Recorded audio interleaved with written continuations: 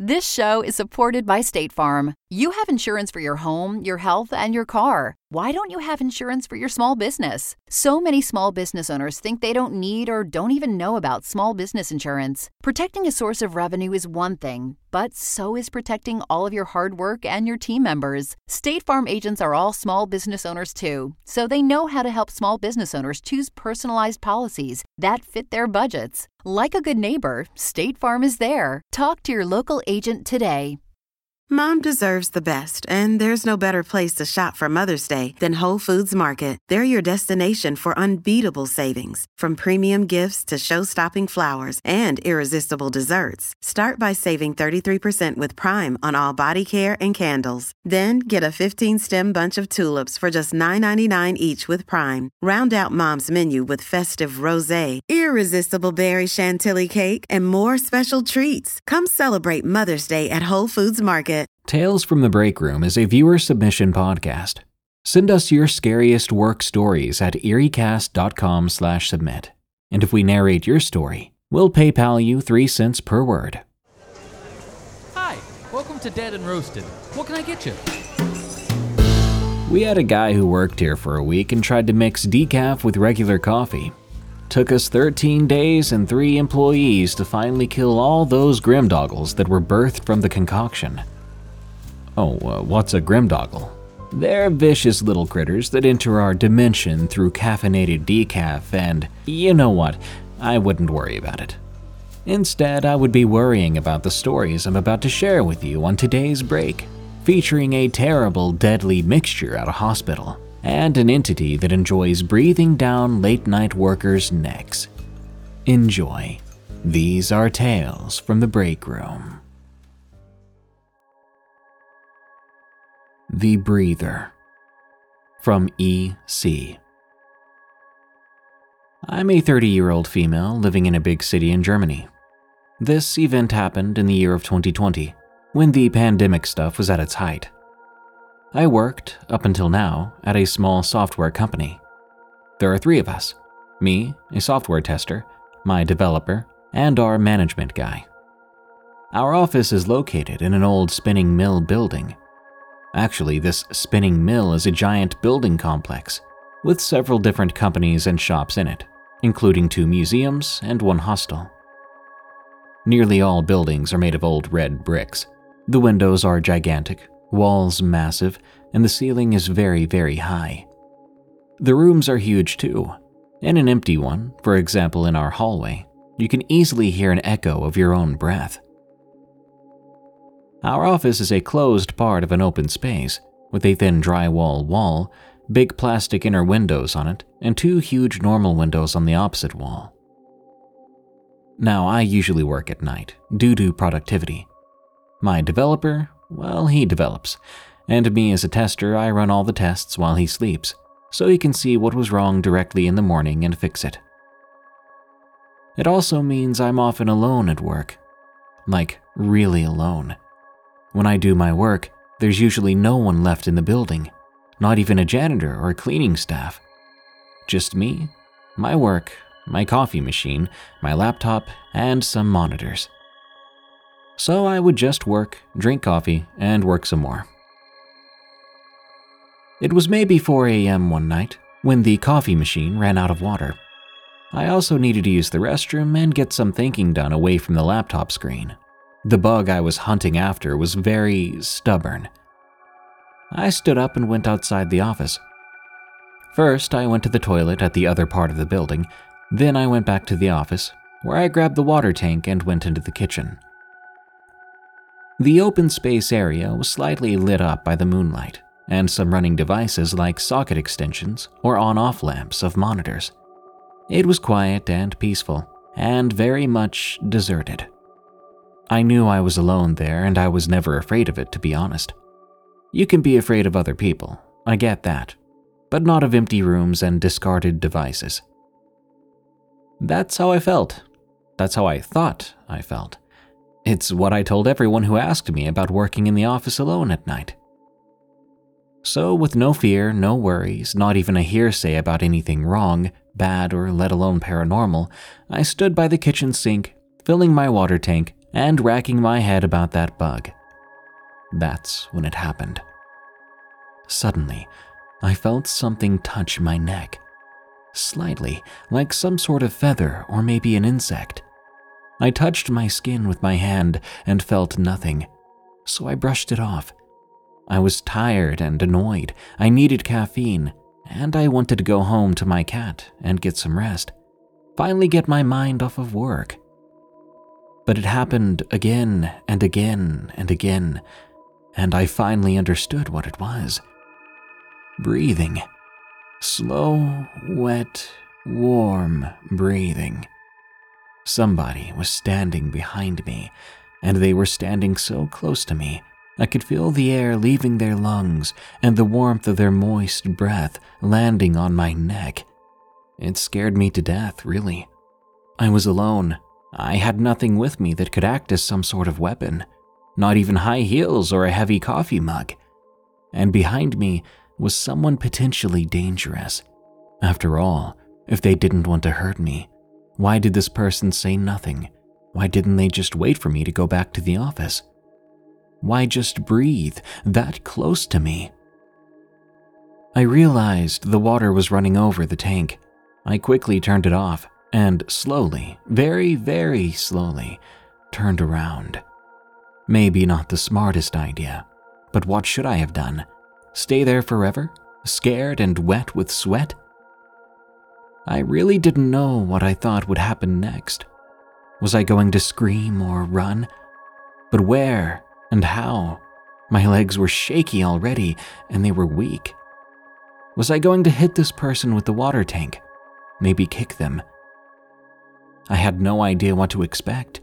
It could be some psycho, maybe some giant bee or spider like in Lord of the Rings or Harry Potter. But when I slowly turned around and looked, I found no one. Nobody at all. Nothing unusual.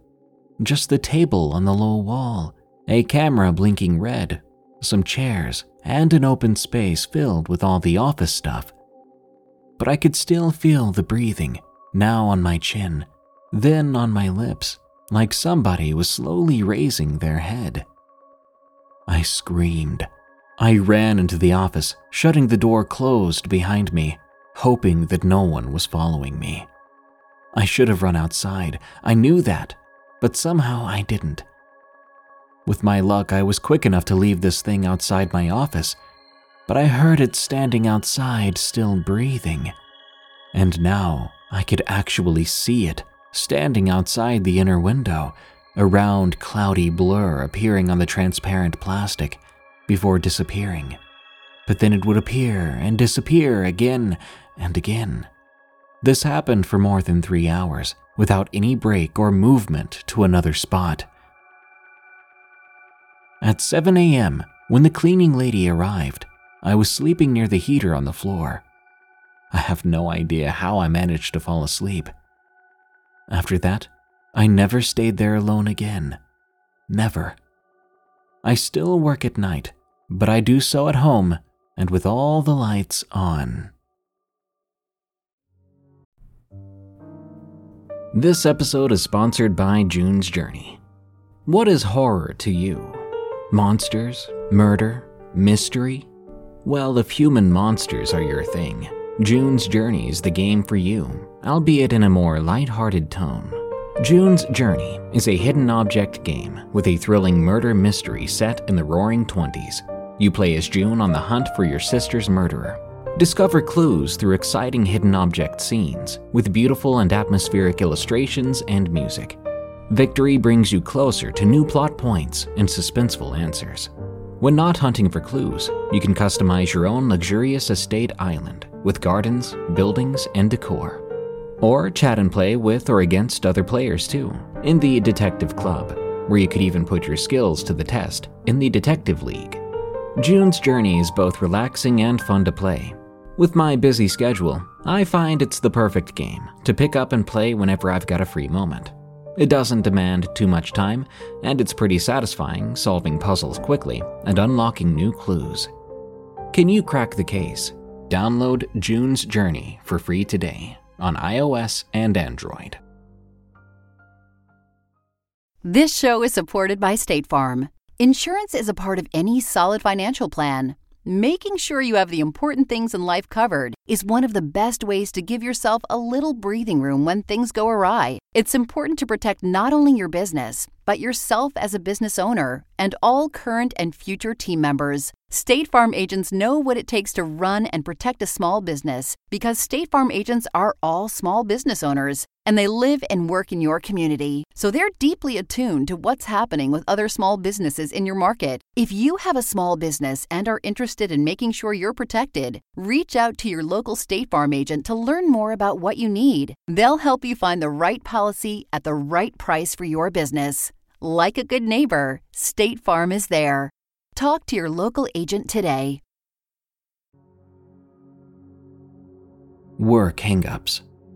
From Life is Too Scary. I work at a small warehouse. That day in particular started as normal as any other day. The warehouse itself holds security systems and did kits for security systems and made air samplers. I was a dock worker, manifester, water spider, and kitter. While I was there, I never witnessed something supernatural there, but something really scary did happen to me. The second time I worked for this company, I was an order packer. When you packed items, you had to weigh each box, load it with filled paper, seal the box, print the itemized list and the weight, stick the weight on the box along with the hazardous sticker and the battery sticker. If we have any issues, we were told to call our supervisor over to help. On this particular day, everyone seemed to be in a great mood, except for the supervisor. When we got our orders, we had to do them in delivery schedule order. My orders in particular seemed to be giving me heck. Each one had different things they needed. Then the weight scale began to malfunction. I was having a pretty difficult time.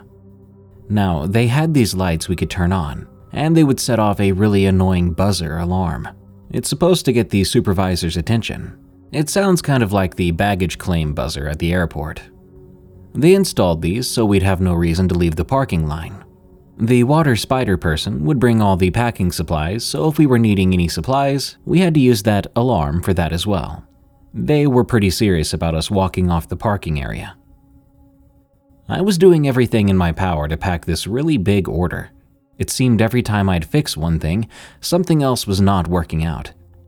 As I said, first, the scale was malfunctioning. Then I didn't have enough boxes, because each box, depending on the box size, could not weigh over a certain amount. And since 12-volt batteries aren't that big, but weigh a lot, you couldn't pack more than 4 in a box. I only had 2 boxes, so I turned on the light and started packing some of the other items. The supervisor came over and turned off the light. He didn't even ask what I needed, which he was supposed to do. I continued to work and pack the things I could. Then the paper filling machine jammed up, so again I turned on the light. The supervisor came and turned the light off again, still never asking what I needed. So now I needed boxes and the paper machine fixed. I just manually began putting paper in the boxes, which takes a lot longer. Then the scale was malfunctioning again. I turned on the light once more. I looked up and my supervisor looked teed off. He was staring me down. So I turned the light off myself. It was then that I think I hit a nerve. He was trying to grab the orders off the printer as it was still printing. Then the printer began wrinkling up the paper and jamming. He began pulling on the papers. That's when he lost his balance and fell back onto the fan. He was beet red. Everyone was looking at him and began laughing. He became enraged. I was trying to get his attention because the packing line was malfunctioning, and before long the boxes were going to get crushed. He yelled at me, cussing at me, asking what the heck I wanted. He continued to just go off, calling me names, asking me what, and I tried to explain that the packing line was jammed up. Then he said he didn't really care. Instead, he decided to keep pulling on the papers as they came out wrinkled. Everybody was still laughing and carrying on except me. I was starting to cry. I was so stressed out and confused. Then he picked up the fan with the stand on it. He swung it right into the printer, hitting it a good 30 times, destroying the fan and the printer. Then he got up in my face, calling me stupid, calling me a baby. Then he said out loud that he was going to go to his car, get his gun, shoot all of us, starting with me. I was crying uncontrollably then. He stormed out of the building. I was terrified. He was the only supervisor on campus, as it was the third shift. HR only usually came in as we were leaving, and that was 6 hours until then. We got on the phone and tried to call a second shift supervisor, but they didn't answer. Instead, we called the police, and we hid in the picking area, scared he was going to come back with that gun just as he promised. I remember trembling, listening for the door to open, all the other employees hiding as well. My heart dropped when I heard that door open. Everyone tried to calm me down. If it was him, we wouldn't be found, as we had hid ourselves around the shelves. Luckily, it was the second shift supervisor. He'd seen the missed call, so came right in. We practically ran to him and told him why we were hiding. He was apologetic and told us all to go home. He said he would take care of it. When he saw me shaking, more terrified than the others, he asked me why I was taking it so personally. I explained to him that he had pointed me out personally, telling me that I'd be the first person he shot. At the same time, the police finally arrived. I'm just glad the man left and didn't actually come back with a gun. I really felt if I ever ran into him again, he would try to hurt me.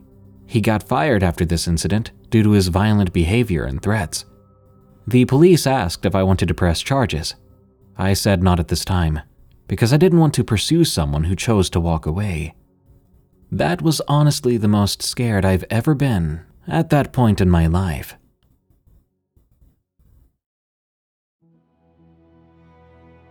The Gassing of Hospital Hill, from Rural Savage.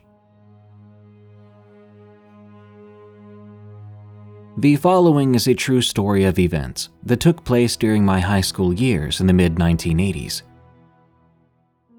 I grew up in rural New England in the mid-1960s through the mid-1980s in a quiet town of about 6,000 residents. For a relatively small town, we had a lot of places for high school kids to find after-school jobs. 3 gas stations, 2 pharmacies, 3 ice cream parlors, a grocery store, 3 pizza places, half a dozen restaurants, a couple of craft and supply stores, a fairly large hardware store, surprisingly huge number of antique shops, and the hospital.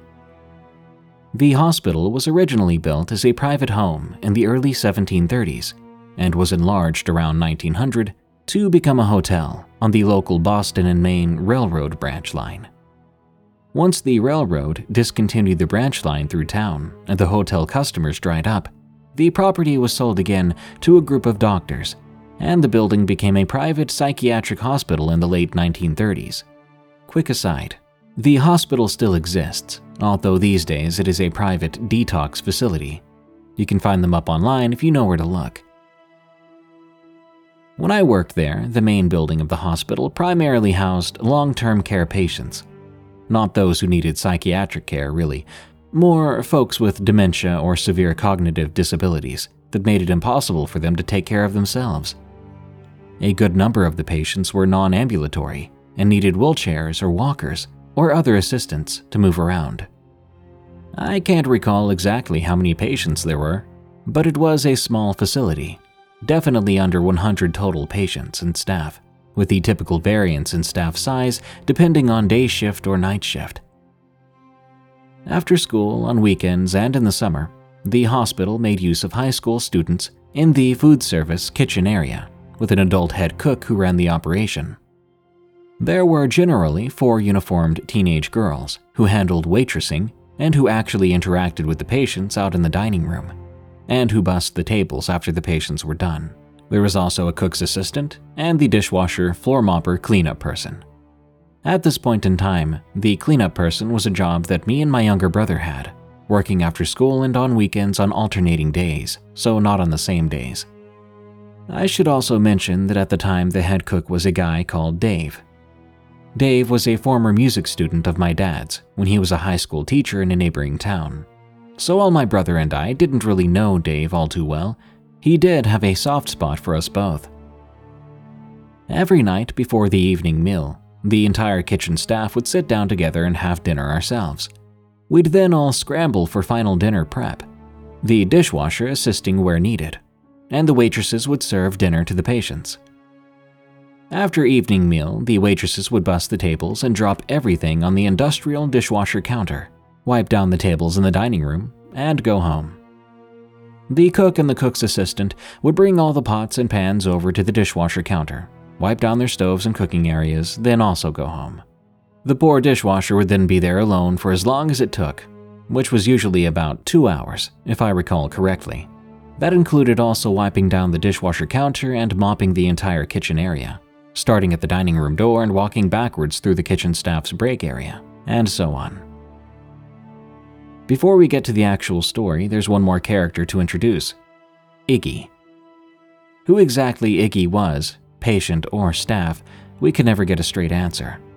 No one from the adult hospital staff would ever answer the question, not even Dave the cook, although it was clear there was more to the story and the adult staff just didn't feel they could share it with the kids. What we could say about Iggy is that we knew he lived at the hospital in the attic. He seemed to be some sort of general handyman. To us teenagers, he looked to be about 1,000 years old. He had the unmistakable odor of someone who likely hadn't bathed in a decade, and he took great pains to be sure he was at kitchen staff dinner time every night, right on time, during which he would ogle the teenage waitresses and grumble incoherently while gumming his meal in his completely toothless mouth.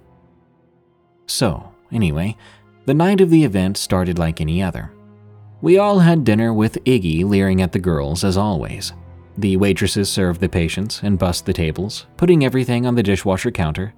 Dave and his assistant cleaned up their cook areas and brought over all the pots and pans, and they all went home. As the cleanup guy and dishwasher, I started in on the dishes, scrubbing the pots and pans, and I had everything done and put away in good time. Then, as always, I filled up the rolling mop bucket using the kitchen hose, adding a generous amount of the industrial floor cleaner we'd always used. Then I got to work on the mopping. Just as I finished mopping the kitchen staff break area, I was about to start on the actual kitchen floor. That's when Iggy walked in through the side door. This was unusual and something he'd never done before when I mopped, but he had the run of the place and always carried a huge set of keys on his belt, so I didn't really think anything of him unlocking the door and coming in. Iggy stared at me for a moment, but then he said, "Good thing I caught you, boy. I've been getting all kinds of complaints about the crappy job you've been doing on the kitchen floor." Obviously, this was news to me, and I told him that. But he replied, "It's that Dave. He's too easy on you and you're slacking off. Wait here." And with that, he stormed off back out the side door. He was back in under 30 seconds, handing me a second bottle of industrial cleaner. He said, "Pour in a good amount of that, then finish the floor and make sure you get it good and wet and scrub it real good." So what was I supposed to do? He was an adult and apparently employed by the hospital, and I was just some high school kid doing a part-time job. So I did what I was told. I poured in some of the new cleaner until he said, "That's enough." Then I mixed it around in the bucket with the mop. Once I'd done that, he took the bottle back, nodded once, and reminded me, "Make sure you scrub it real good. Get it good and wet." He then exited again out the side door, back into the hospital corridor. So at that point, I did what I was trained to do. I mopped the kitchen floor as I'd done dozens of times before, always walking backwards towards the kitchen door, which was currently propped open to let some air in, as the kitchen didn't have air conditioning and could be stifling in warm weather. I noticed then that the mix I was putting on the floor was a slightly different color than normal, but I didn't notice anything else. I finished the job, dumped the mop water outside, put away the mop and bucket, locked up the kitchen door, and got on my bike, making my way home on the other side of town. At that point, it was 8 p.m. and everything was wrapped up. Due to a number of appointments, both my brother and I would be off from the hospital for the next few days, and one of the adult daytime staff was assigned to provide dishwasher coverage while we were away. After about 4 days, I ended up being the first of us to work again. I rode my bike to the hospital that evening to clean up from the dinner mill shift. On arrival, I was immediately grabbed by the arm and hauled outside by Dave, who looked me in the face and yelled, "What the hell did you do?"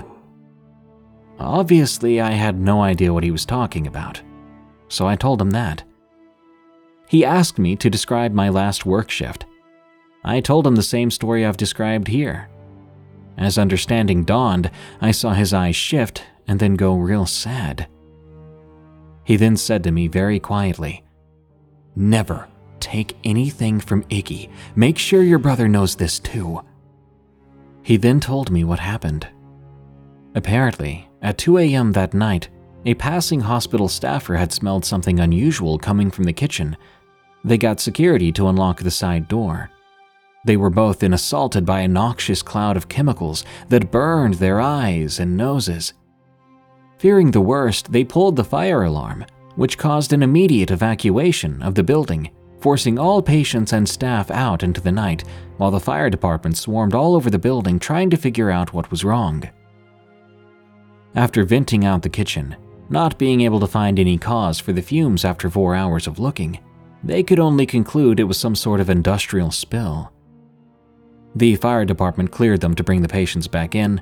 The kitchen was shut down for several days to be thoroughly scrubbed by a commercial cleaning company, while the patients were fed takeout food at enormous expense. Everyone assumed it was my fault somehow. This being the 80s and our town being the model of small-town America, they left it to Dave to talk to me, rather than rushing to immediately have me arrested on the spot. Turns out whatever Iggy had given me had mixed with the cleaner in the bucket. It had literally created a toxic gas.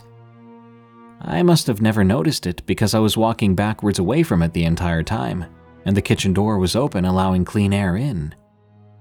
Once the door was locked and the kitchen was bottled up for the night, it became a toxic soup.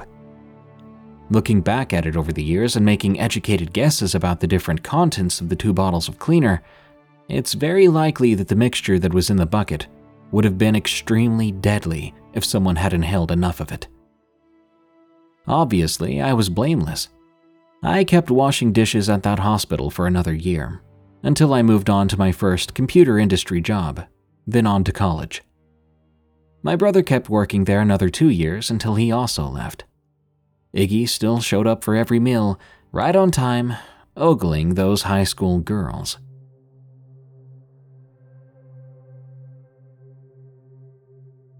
Creepy men on dirt roads.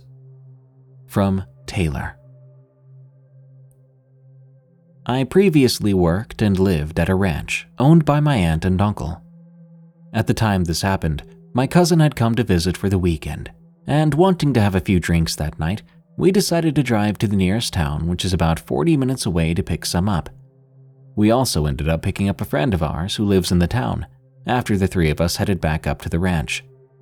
Part of the drive is along the highway before you pull off onto a side road, and for the rest of the drive it's down a gravel road, one that has always felt as if it took hours to drive along.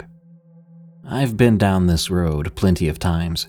I'm very familiar with the road and most of the people that live along it, but I'm still pretty new to driving and only drive alone when I absolutely have to. I'm still very thankful that this wasn't one of those times and that people were with me. It terrifies me to think about what could have happened that evening had I been driving alone. Unfortunately, my family's ranch was the last property before it's just an empty road where we don't get a lot of traffic other than the occasional trucker. It was starting to get quite dark, and we were at the last few kilometers before our turnoff when we suddenly passed a truck that I almost didn't even notice. The truck had been parked there on the side of the road. It was turned off. Now, I'm a naturally paranoid person, so I tried not to think much of it when I saw the lights to the truck come on and the truck started. The driver suddenly pulled out and turned onto the road behind us, coming our way. It's a pretty quiet road, and other people do live along it. I also didn't get a good look at the truck, so it very well could have been someone we knew. So I tried to ignore my paranoia. Plus, we were almost to our road, and we were excited to sit around the fire pit, enjoying a few drinks and each other's company. As we laughed and argued over who should get to decide on the music, all of a sudden we saw flashing red and blue lights, like the ones on a police vehicle, behind us. My stomach instantly dropped. As I said, I'm fairly new to driving, but I do know that I hadn't been doing anything wrong. Also, I was confused as to why there would be a cop just sitting way out here so far from town. But I panicked, and I felt confused. I pulled over and waited for them to pull up behind us. I was surprised when instead of pulling up behind us, the truck pulled up right next to our vehicle. It was then that I could clearly see two men who were at least in their 50s. I didn't recognize them as anyone that lived along the road. The truck they were following us in was not a police vehicle either. It was a red truck with lights they could have easily just bought and slapped on top. I felt instant dread. The men had been laughing as they pulled up. It could easily have been just them messing with us, but the way they looked at us made chills run up my spine. If it was a prank, there were other people on that same road who had passed us earlier. They could have stopped them. But no, they sat there waiting for who knows how long and chose the vehicle with 3 young women in it. I could have been wrong, but something about the whole situation just didn't feel right to me. The only thing they said to us was, "Have you ladies been drinking and driving?" I answered no, still very confused as to what was going on. My friend, who was a bit more confrontational than me, told them to mind their own business. After sitting there for what felt like forever, they finally just drove off, laughing. I just sat there for a few moments, scared, as my friend and cousin tried to reassure me that they were just messing with us. When I finally pulled myself together, we continued on down the road. It was only about a minute or two later when we got to the last hill before our turn, and just as we were getting to the top of the hill, my stomach sank again. This time, I was in full panic mode, because parked in the pullout just before the road we were supposed to turn on sat the same red truck that had pulled us over. Now, because the pullout was so close to the road, I had no choice but to slow down right next to them. There they were with the same creepy smiles staring back at us. I turned onto our road, hoping they would be tired of messing with us now and just leave us alone. But sure enough, they began to take the same turn right behind us. I stepped hard on the gas, racing to the driveway as fast as I could, my heart beating out of my chest. Unfortunately, my aunt has had problems with people stealing in the past, so now she kept a gate at the end of the driveway, locked, which meant someone had to get out of the vehicle to open it, then close it behind us. We made it with just enough time to get through the first gate before they could have a chance to try to follow us even further. And as my cousin was closing the gate behind us, the men drove by so slowly I could still see them smiling and laughing. They had no reason to follow us down that road either. It's a dead end. They wanted to follow us, whether it was to mess with us or for another reason. I don't even want to know. What I do know is that I haven't seen that truck or those men again since that day. Tales from the Break Room is a viewer-submitted podcast featuring allegedly true scary stories that happened on the way to, on the way from, or at work. If you want your story to be narrated on the show, send it to us at eeriecast.com/submit. As of April 14th, we're paying 3 cents per word for stories that are approved and make it onto the show. Submission does not guarantee approval or payment. For a limited time only, PayPal only. Tales from the Break Room is an EerieCast Network original podcast hosted by Darkness Prevails. You can follow him on Twitter at Dark Prevails, and you can hear thousands more stories read by him on our other show, Unexplained Encounters. If you enjoyed this episode, please follow and rate Tales from the Break Room on Spotify and Apple Podcasts. You can also enjoy plenty more horror-themed podcasts at EerieCast.com. Thanks to State Farm for supporting this show and helping our listeners protect their businesses and lives. Like a good neighbor, State Farm is there. Talk to your local agent today.